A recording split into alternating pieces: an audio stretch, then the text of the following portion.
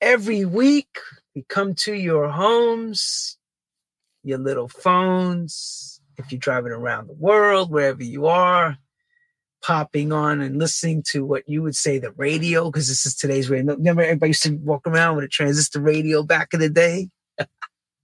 Transistor radio, it's funny, because now this is like the size of what a transistor radio would have been, just a little bit fatter, and you'd be holding it and listening and grooving, right? So you'd be saying, wow, listening to the sound. But now we used to pretend, they said, imagine we can watch what we're listening to. Well, now we have that technology. Transistorizing later, 40 years later, we've got the technology of these smartphones that are very smart, sometimes a little too smart for their own good, if you know what I'm saying. In the sense of that, some of you have probably seen, you'll think something like, I want to go to Paradise Island, and you'll just think it. Next thing you'll know, you start seeing advertisements for airlines taking you to the Caribbean. You're like, I didn't even write it nor say it. That's how smart this damn thing is. It's too smart for its own good. Gets you in trouble. So, welcome to True House Stories. I am Lenny Fontana, coming out of New York City.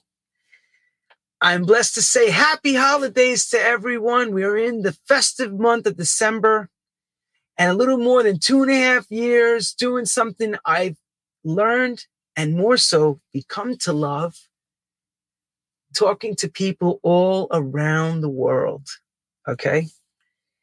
Few months back in the summer when I was touring, I ran into some people that were in the industry. A friend of mine, Shari, who used to do bookings back in the day, is now returned into the world of the electronic music world. She now lives in Orlando. So last week, and this is what I love about what we do. This is the smartphone generation. Here we go. The smartphone generation, I get a message saying, I just spoke to someone who would love to come on. Can you fit them in? I said, when? This coming week before they move back to the UK. I said, what? I said, do I know who it is?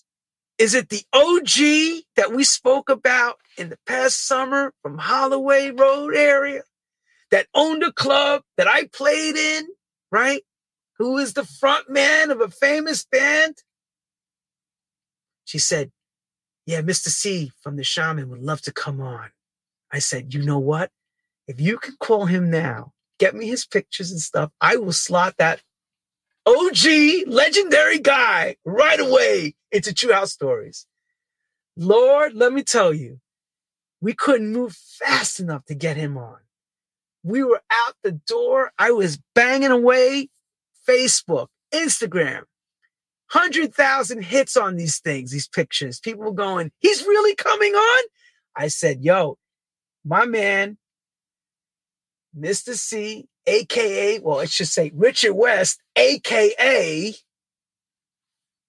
Mr.C, as I know him only as Mr.C. But check this out.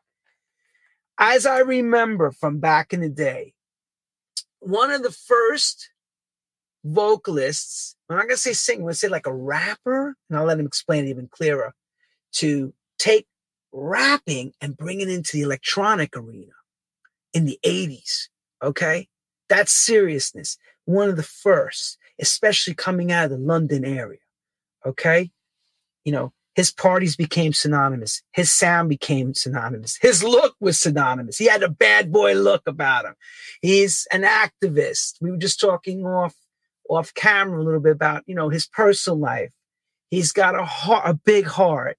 You know, sometimes when we see people through our pictures and we see them made up, we have this illusion that they're like vexed and rugged. You're going to see another side to him in a moment. So, without no further ado, I'd like to bring up Richard West, Mr.C. Hey, how you doing, Lenny? And he's from LA. How posh is that? Los Angeles. City LA now. Welcome to the show, brother. Welcome to the show. Thank you so much, and thank you for agreeing. It was something we had all spoken about months ago, and then I was just so happy to get this call. And with people like yourself, you have to make a quick move. People have to move out of the way when I get that call. Yo, you're going. We're bringing my man in. I got to bring him in. So once again, welcome to today's show. Of course, first thing I want to ask is, how the hell are you? How's everything going? Everything's good. Things are a little bit crazy at the moment. I'm moving back to London from Los Angeles, and obviously it's big news. I only made it public a couple of days ago, and I'm leaving tomorrow. So yeah, heading back to London. So life's a bit crazy, packing stuff up and getting stuff ready for the big move. It's all a bit mad. Can I ask, why are you leaving? Is it too much sun? Or is it just a change again? What's going on these days? Change, like I've enjoyed Los Angeles for 13 years now. It was when I moved over here, and it's a fantastic city. I've had a lot of good times here. Done my Super Freak parties, Super Freak warehouse parties and events, and worked the record label from here with my partner David Scuba, my Super Freak partner, and we've had a lot of good times here. But there comes a time when you get that calling to go home. And, I think I've got a lot more opportunity in London for my style of music, for sure. And, a lot of people needing me to get back and do stuff. And I think that time's right. You get to that point where you just say, you know what? I need to go home. I always say that for me, London's my second home. And New York and London are very close in that way. They're very similar. They're like both very fast cities. It's 1 million miles an hour in both cities. It's got that big, heavy metropolis vibe. They're very similar. I think distant cousins at least. Exactly. And for us house people, it's like an extension. It just feels everything about it. Yeah. Well, we want to wish you all the best. We are envious of that lifestyle that you lead, living in the Los Angeles area. Well, you're going to go back to the rainy, dreary, hard living. It's freezing out there right now as well. Apparently, it's pretty cold. Your skin has gotten very thin, I bet, living out in California for that amount of years, going back to that bleep. Let me turn my mail off. Go away, mail. Very gay. Get the bleep out of here. Anyway, bleep out of here. What I was saying was, they say when you move into a warm climate, your tolerance for the cold weather becomes difficult again. So you're gonna have I always found it cold, difficult. I'm one of these temperate sort of guys. Like if it's too cold, I'm like a pussy. And if it's too hot, I'm like, can't take it. I'm a temperate guy. I think that's one of the things LA worked out so well, because it doesn't get even you can go all right through to June and it's still like 75, 80 and mostly awesome. You know what I mean? And then you get that 4 or 5 week period where it's like 105 and it's like, oh no, it's too hot. But then it's dry. It's not like a humid like in New York. It's a dry 105. And that's Hang on a second. I tell people this all the time. Like I went to Vegas to DJ, a few times, and been out in that desert area, 114 degrees. I tell people, it's the hottest day of the year. Then all of a sudden, a hot diesel bus comes in front of you with the engine pushing the heat at you. Oh, yeah. And you get that burn. That's what that feels like, the dry burn. I don't like that feeling. I'm like, where's the air condition, please? Yeah, exactly. That diesel engine, it's screaming hot, and then this thing's burning at you. You're like, I can't get away from this. Feel like I'm getting cooked feeling. Oh, it's horrible. Oh, dry heat's so wonderful. Yeah. When you're not outside burning. The wet heat, right? I mean, unless, of course, you're Bikram sauna or whatever they call it. All right. Well, let's get into it. As everybody knows, I asked the first question and I let you paint us your picture. So, Mr. C, as a young kid, how does music find you, or you find the music? I think the music found me, really. My mum loved music. Yeah. So I remember as a kid, like my mum and dad split when I was only 5, but so it was before my mum split. And I would always remember my mum playing tracks on the record player. She had a record player and she would play records. And I've got a twin sister and a brother who's a year older than I. And like the three of us would like enjoy the music that my mum was playing. And she used to play all sorts of stuff. And she used to play like, and quite a lot of it would be soul, like the Stylistics, the Commodores, and stuff like that. And that's the stuff that really worked for me. I really like the more soul-y stuff and the disco, anything with a little beat on it. And I thought, well, and that was the stuff that I was sort of attracted to. So that was my very first like experiences and my first drawing towards music itself. And it came from that. So that, that by that time, by the age of 4, we're talking 1970. So, I had to then, for me, it was just enjoying listening to music as and when it came up and when it was being played. And I really started, the first person I was a fan of was Elvis Presley. I really thought that he was a very special performer. He was the king. And I was into Elvis for a while. And then when he died, it was really weird, like, because I had a couple of posters on the wall and I played his records. And he died, I think I was about 10. And I took the posters off the wall, 9 or something like that. And I took the posters off the wall and like put them away. And my mum's like, what are you doing? Why are you taking the posters down? I'm like, he's gone. And she's like, what? I'm like, he's gone. Time to move on. Get into something else. I was 9. And she's like, that's weird. Yeah. And, my next thing that I got into immediately after Elvis was ABBA. And that's still my guilty pleasure today is ABBA. I just loved everything about it. Like it was proper disco, like the melodies, the chord progressions, the harmonies, and the music always so tragic and heart-wrenching. It was like, so I got into that for a year or two. Then it wasn't really that long. It was literally a couple of years. But that, listening to ABBA and Dancing Queen, and then that sort of led me to Blondie, and then all of a sudden I'm listening to disco.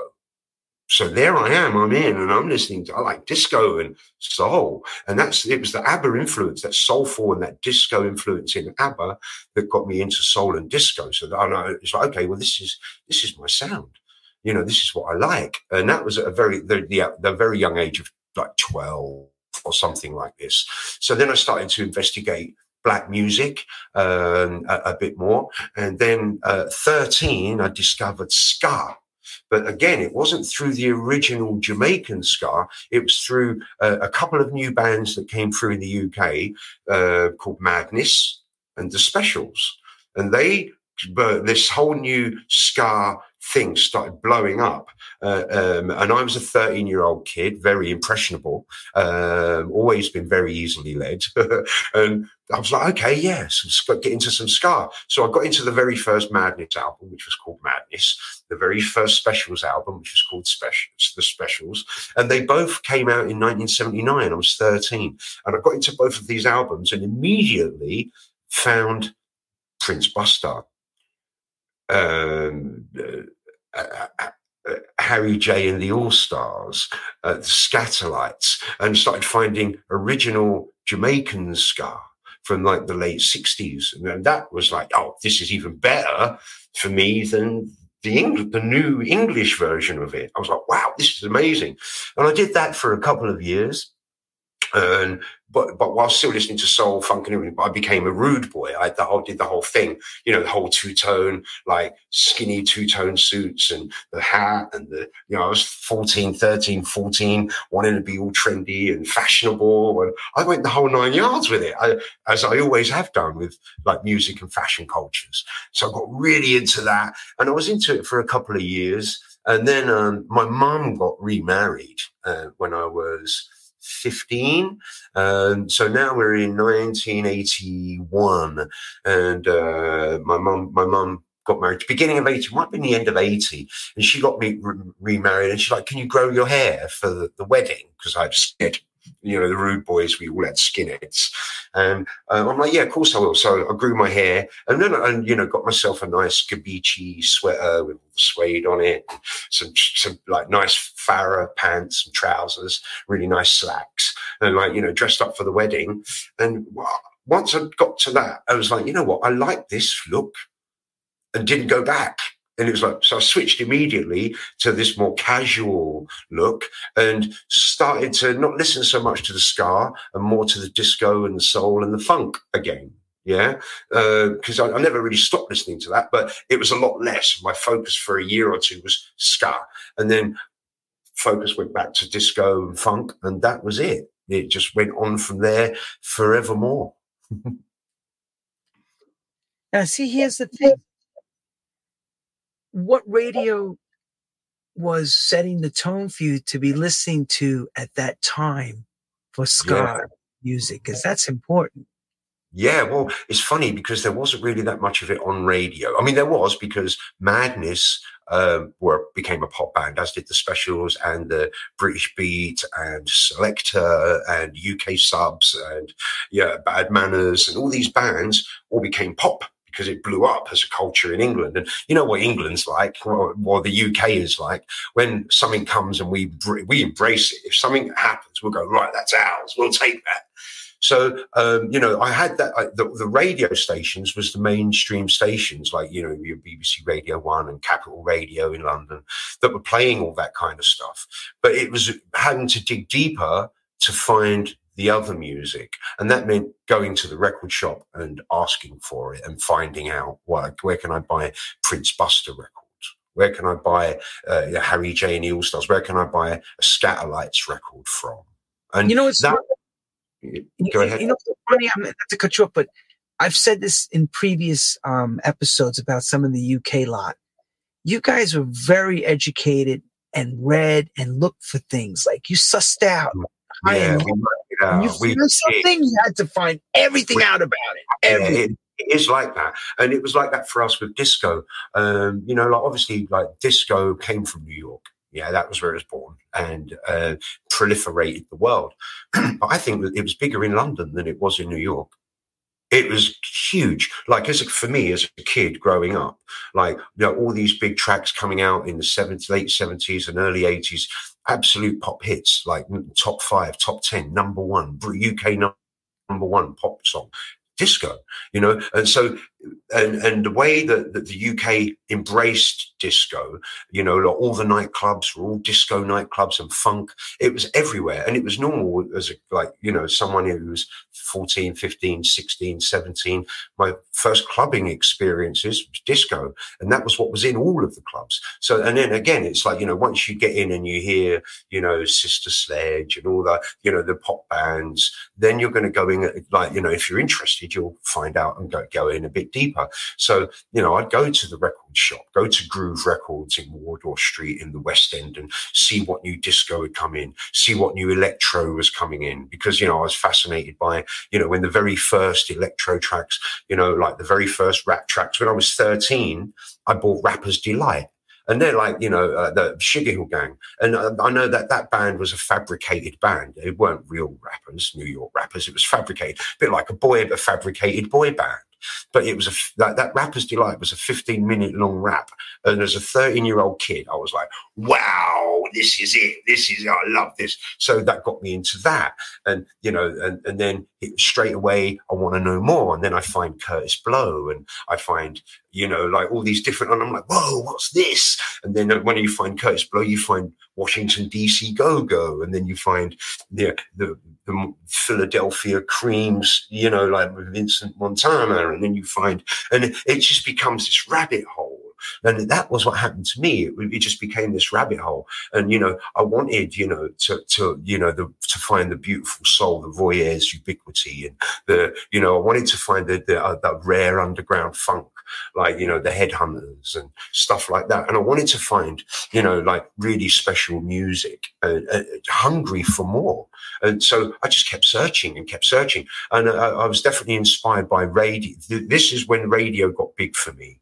And it was probably around when I was about 15 years old. So we're talking 1980. 1981, late 80, early 81. And it was there's pirate stations started coming up in London for the first time. And we had a radio station called Horizon and another radio station called Solar.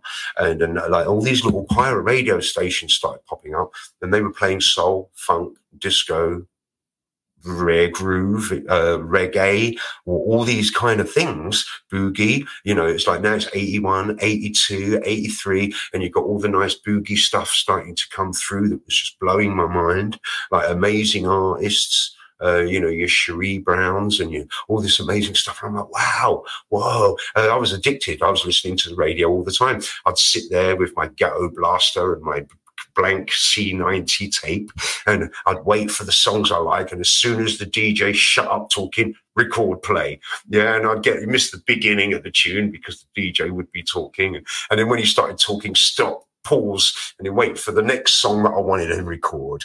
And it might be 10 songs before one would come on. Oh, I want that one. So I would do that. And then that got me hungry to actually go out and get the records. And my brother had me and my brother shared a bedroom. And he had the stereo system. It was his, because he's a year older than me. So he would always get those things a year before me. Like, he'd get the stereo. So now I can't have a stereo, because why would we have two stereos in the room? It was right. So I've got to use his stereo, but I can only use his stereo when he's not using his stereo. And then, like, if he was downstairs, like my brother would listen to rock, like heavy metal, blues, like, but rock. He was a headbanger. He was one of the with the guitar headbanger. That's my brother. He still plays in rock bands and sings today. He's amazing. He's hilarious. I love him to bits. But it would be like, he'd hear me put on something on the stereo, a funk or soul or disco, and he'd come running up the stairs. I want to put my records on. It's my stereo.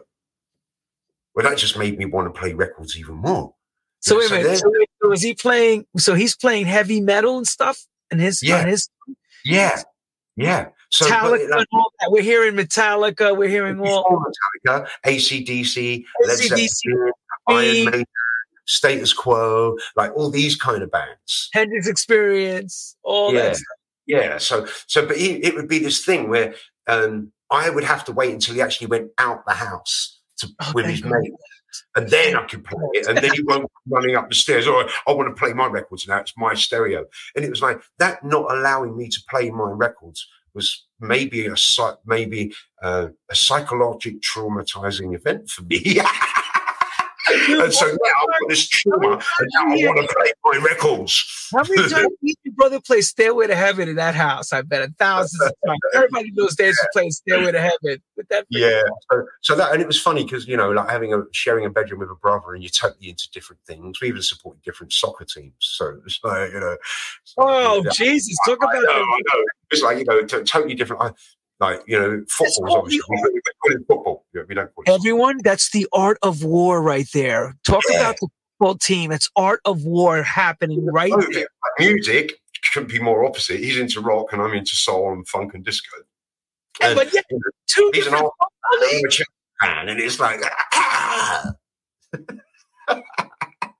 a lot of fun. But anyway, but that was really for me, like my hunger to play music. I just wanted to listen to music all the time, literally. That was all I wanted to do from a teenager onwards. Can I have some more music? I just want to hear music. I want to hear beats. I want to hear, and it was a very golden age for me. That late 70s and early 80s, and seeing rap music change from being organic to electronic. Seeing the first electro tracks come through.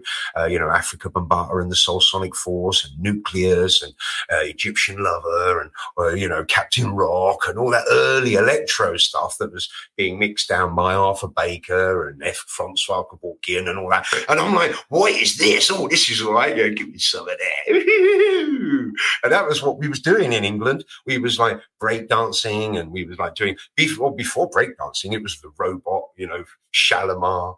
Body popping. The body popping. Exactly, the body popping. Well, robot first, then body popping, then break dancing. So that was me. That was my life. And it got to a point where when I was 16, so this would be 1982. The God's year, 1982. Everyone, the God's year. Yeah. So I'm not very supple. I haven't touched my toes since I was 13. Right. So, when it comes to the breakdancing, and like, my hair is pretty thin. It's always been thin. Of very fine hair. So spinning on the head was out. Anything that was going to give me hair loss any quicker was a no-no. Yeah. So I'm not going to be spinning on my head. The crazy leg was all right, but all the spinning and all, it got a bit much for me. I wasn't that good. Yeah. I was good at body popping, but not the break dancing. And these kids are coming up at 12, 13, doing all the crazy leg and the windmills and and I'm like, what? How am I going to stay ahead of these youngsters? Oh, I know. I'm going to start writing my own rap lyrics. No. So I started writing all my own rap lyrics. Yeah, like, 16 years old, 1982, and started writing raps. And it was very old school, a bit like that, the old school Grandmaster Flash and the Furious. Like these are the breaks. Pick it up, break it up, hit down. Exactly. I'll give you one of my first. I still remember the first rap I ever wrote. Break it down. Bad. Check me out. I come to show you what rapping is all about. Because I'm rocking on the mic 7 days a week to let the people know that I reach my peak. Because London is my place of birth, where the people that are rocking are down to earth. It don't matter if you're north, south, east, or west. Because London is a place that rocks the best. Well, I'm Mr.C in the place to be, rocking on my rhymes, spending cash and money, and that was what I was doing. Like, playing around, freestyling. Rocking all the time, writing, got on all my friends' nerves. My friends were like, "Wow, shut the fuck up! You don't stop. Can't you shut up?" And it's funny because many years later, Melody Maker, there's like a music magazine in England. It's like a newspaper, but yeah, yes. The Melody Maker. They did a spoof on me for like 13, 14 weeks running, just like taking the piss out of me. They slaughtered me like as being this annoying, irritating rapper. But they don't know how true that was. When I was 16, right, they hit the right. They out of me as a 25-year-old man being annoying and irritating. If they'd have known me when I was 16. Mr.C who's back from 83. His nerves. So, I was one of the only white rappers in London. There was another one called MCJC001, and he was a bad boy as well. He was the rapper with Killing Joke. And like, basically I was rapping and like working in with clubs, with radio, started getting into that. Well, first it was bedroom when I was 16. And there was a thing, CB radio. It got really big in the early 80s. And everyone was using CB radio, kind of like how we use Facebook and social networking. And everyone had their little CB radio at home. 19 was the lorry, the truckers channel, breaker 19, breaker 19. But all the household ones, the breaking channel was 14. And we'd go on, and you have to have a silly name when you're on there. Everyone's got, it's called a handle. And me being a Chelsea fan and living in Arsenal area, I thought I'd wind everyone up and call myself Chelsea Boy. As you do, because that's me all over. As you poke the bear, and then when you have to have a silly name, and then when you become a rapper, you have to have a silly name. So there was me at 16, thinking, all right, I'm a man now. It's funny, I didn't grow up till I was 54 a couple of years ago. But there's are you an adult yet? Have you learned to be an adult yet? Because 16, thinking, yeah, I'm a man. I'm the man. So, and as a rapper, you've got to have a silly name. So I went from Chelsea Boy to Mr.C. And that was how the Mr.C came about as a name, because it was a rap name to start with. And I started rapping, writing about being Mr.C. And I did these MC breakers clubs. And there used to be these get-togethers, like where all the breakers would all get together on a Friday night in a community centre with a mobile disco. And they would play electro, disco, funk. We want to be body popping and break dancing. And that was what it was for us at 16, 17. So my first rap experience in front of people on a microphone sound system was in these CB clubs. And that got me like a little bit like, oh, that's good. You're telling me with the handle, you guys would make announcements, I'm performing Friday or I'm going to be hanging out at such and such spot? Rapping? No, yeah. I mean, not everybody would go there anyway because everyone was a place to go. Okay. It was the place to go. So everyone would just be there. Everyone would just go there. And they weren't, these actually like community centers and stuff like that No, as a well. regular club, right? Nightclub. We were kids, do you know what I mean? Okay. But it was very soon after that we started going to clubs. I remember clearly my first club event. Now, that's all I want to ask you. The first night you ever did it in a club atmosphere and you're getting ready to, like you watched Eminem do it in a movie and this and that, they reenact it. Can you reenact what that was for you that first night, stepping up, grabbing that mic or whatever you were working with? Yeah, I was 17 and my parents took me on a vacation. We were very poor, so we hadn't travelled abroad. As kids, I come from from projects is where I'm from. Council housing. Yeah, council housing. Yeah, so that's where I'm from, and we didn't travel a lot. And I went to Tenerife, which is in the Canary Islands.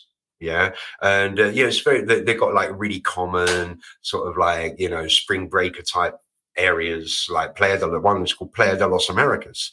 And I went into the Playa de los Americas and there was a big club right there.